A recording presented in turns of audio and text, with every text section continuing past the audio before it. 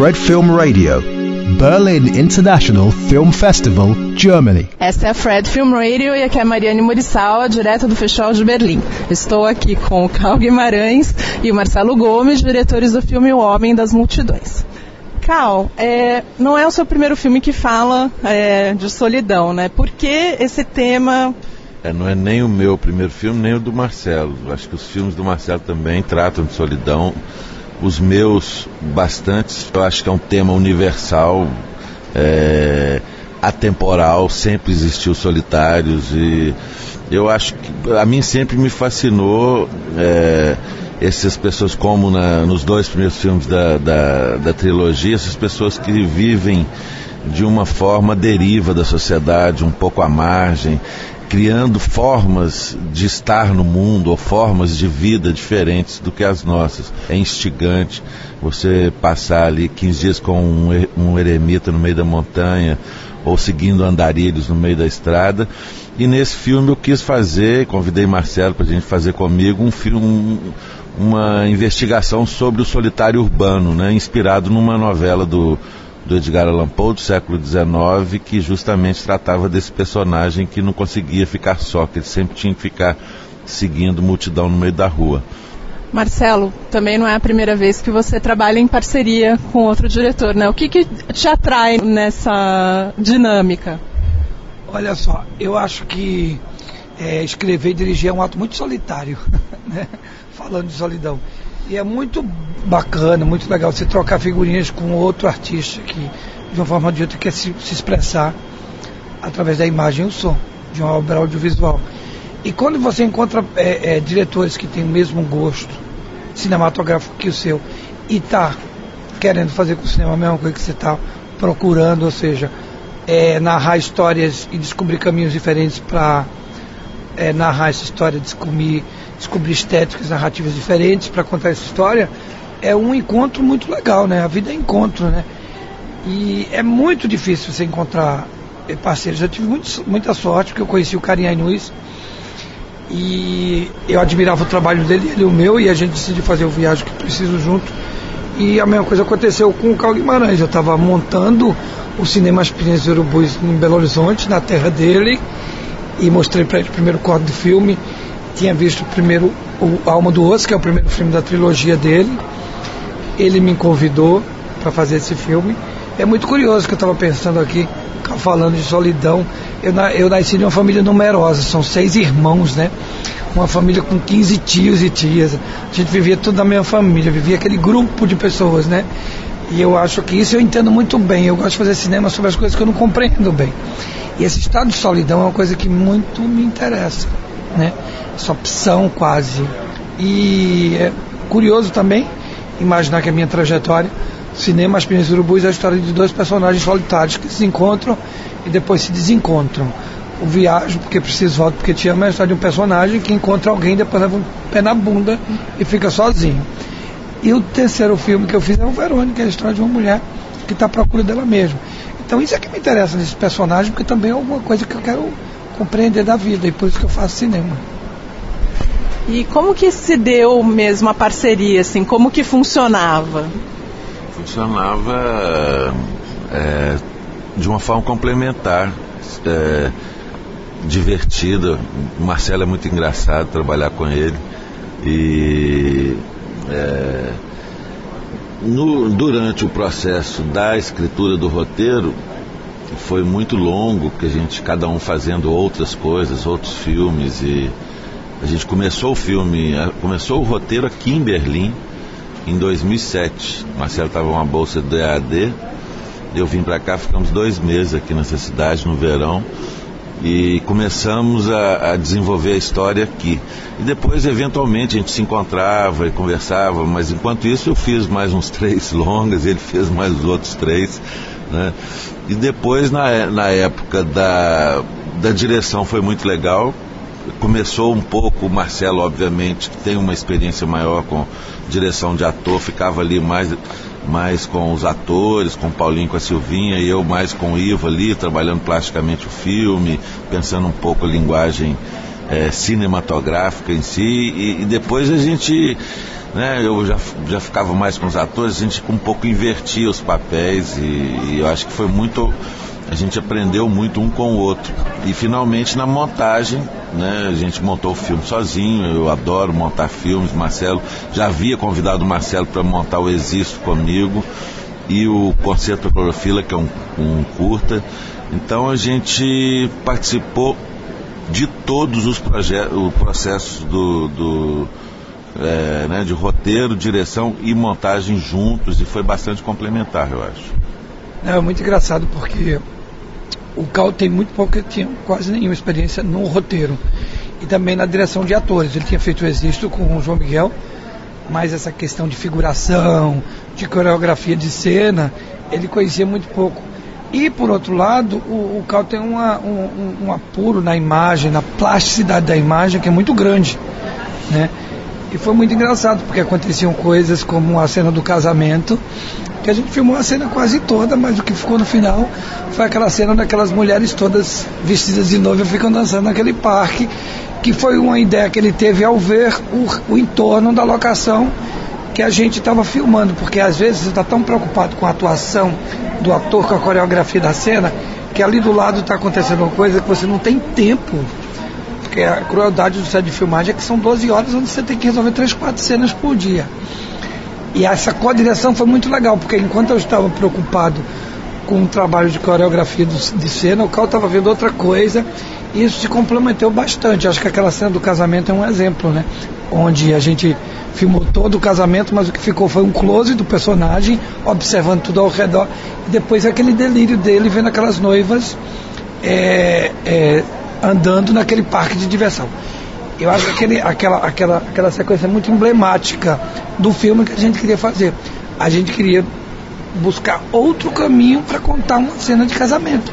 Foi aquele caminho que a gente encontrou, porque é aquele caminho que a gente descobriu que tinha a ver com o personagem, aquela ilusão, aquele delírio dele de ver aquelas noivas, e ele sozinho no meio daquela multidão novamente, dentro dessa festa de casamento. Foi muito engraçado, porque na Mostra de São Paulo, quando a gente passou o filme lá, o Eduardo Coutinho estava lá. Ele fez questão de ver o filme da gente. E ele falou: eu adorei esse filme, eu adorei esse filme, eu adorei esse filme. Você transformou o Cal num diretor mainstream, agora ele filma até casamento. Mas é bacana porque Você acabou com a carreira do Cal. E foi bacana porque foi um casamento que tinha tudo a ver com o filme que a gente queria fazer. E eu acho que foi um casamento também muito legal dos nossos dois caminhos de fazer cinema. E talvez a gente está conversando, mas talvez a gente já vai fazer outro filme junto. Ficava pensando durante o filme que, claro que solidão existe em todas as partes do mundo, mas o brasileiro costuma ser muito sociável, né? Então, assim, eu acho que o filme tem uma força ainda maior por causa disso, não? É o que a gente fica percebendo, que parece que o alemão entende muito mais o filme do que o brasileiro. Eu acho que tem a ver isso que você está falando. O brasileiro, nós somos sociáveis, mas obviamente que tem solitário em toda parte do mundo, inclusive no Brasil, né? E são várias formas de solitários, né? E o filme trata de uma história de solitários. Tem gradações de solidões também, né? E no caso a gente pensou, além do personagem do Juvenal, que é um solitário clássico, entre aspas, ou que foi inspirado no conto do Poe, que é aquele solitário físico, que gosta de estar no meio de gente, quer dizer, não é completamente normal, porque o solitário geralmente gosta de ficar sozinho, né? Mas esse personagem do Poe, o que instigava justamente, que ele gostava de ficar no meio de gente. A solidão dele era tanta que ele tinha que sentir a multidão. E aí a gente resolveu inventar o personagem da Margot, que foi feito pela Silvinha, que contemporaneizava um pouco essa temática da solidão, trazia ela para os dias atuais, onde as pessoas se relacionam muito mais através das redes sociais, do mundo virtual, e que quando precisa de encontrar alguém de verdade e tal, às vezes sente dificuldades, né, em encontrar. Eu conheço tanta gente, mas não conheço ninguém, né? Um pouco isso. Então foi um pouco esse encontro de solitários, de tipos de solitários diferentes, né, numa metrópole tropical brasileira do século XXI. Ontem a gente foi entrevistado por uma rádio alemã e foi muito engraçado, porque antes da gente ser entrevistado, o locutor, que era muito engraçado, perguntou ao alemão: o que é que você acha que é o Brasil? Como é que é o brasileiro, o espírito do brasileiro? Aí o cara falou: o brasileiro é aquele cara animado, feliz, que dança lambada e que gosta de futebol, de carnaval. Aí ele falou: pois é, então você tem que assistir esse filme, porque é outro lado do Brasil que vai além disso, né?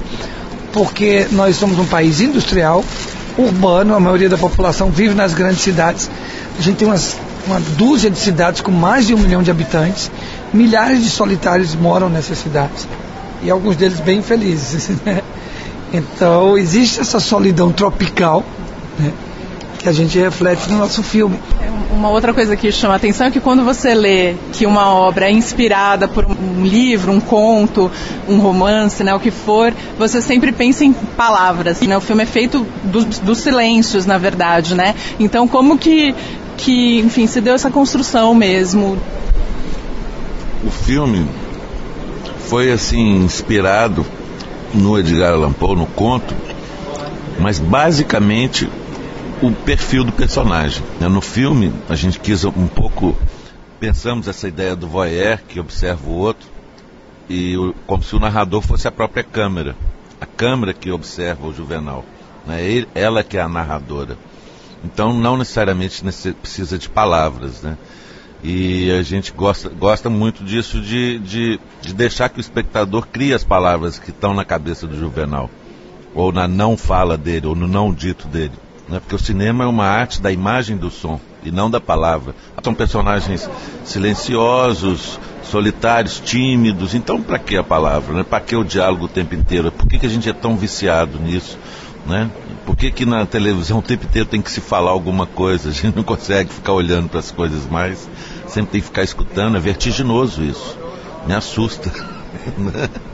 Eu acho que tem um desejo de desconstrução e construção nesse filme, né?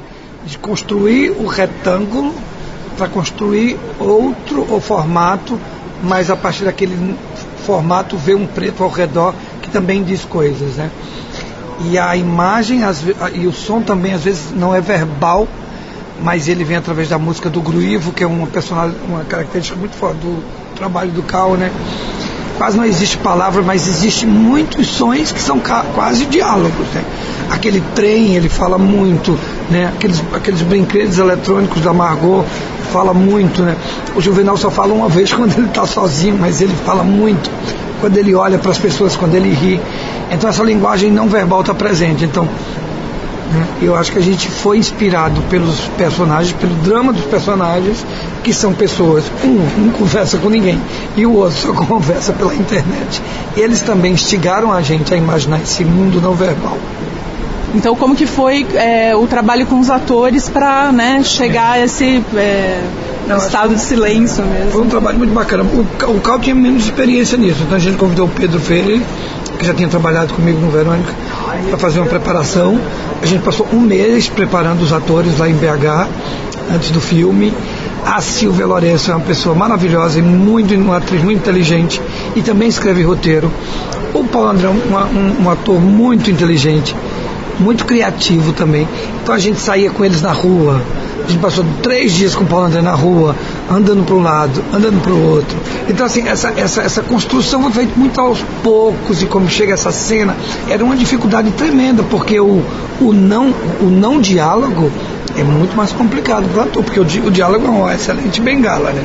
Agora você não falar nada, expressar um sentimento com um olhar, é muito difícil, né? Isso que o Marcelo falou é interessante, essa coisa do trabalho com essa coisa da bengala, que é o diálogo. Não é bengala, é uma outra forma de caracterização, mas é muito mais difícil você passar um filme sem dizer nada e construir uma história, construir uma narrativa no seu rosto, no seu gesto, no movimento do seu corpo, né? Do Festival de Berlim, aqui é Mariane Morisawa para Fred Film Radio, do Festival Insider. Fred Film Radio, 24/7 on Fred.fm and smartphone apps.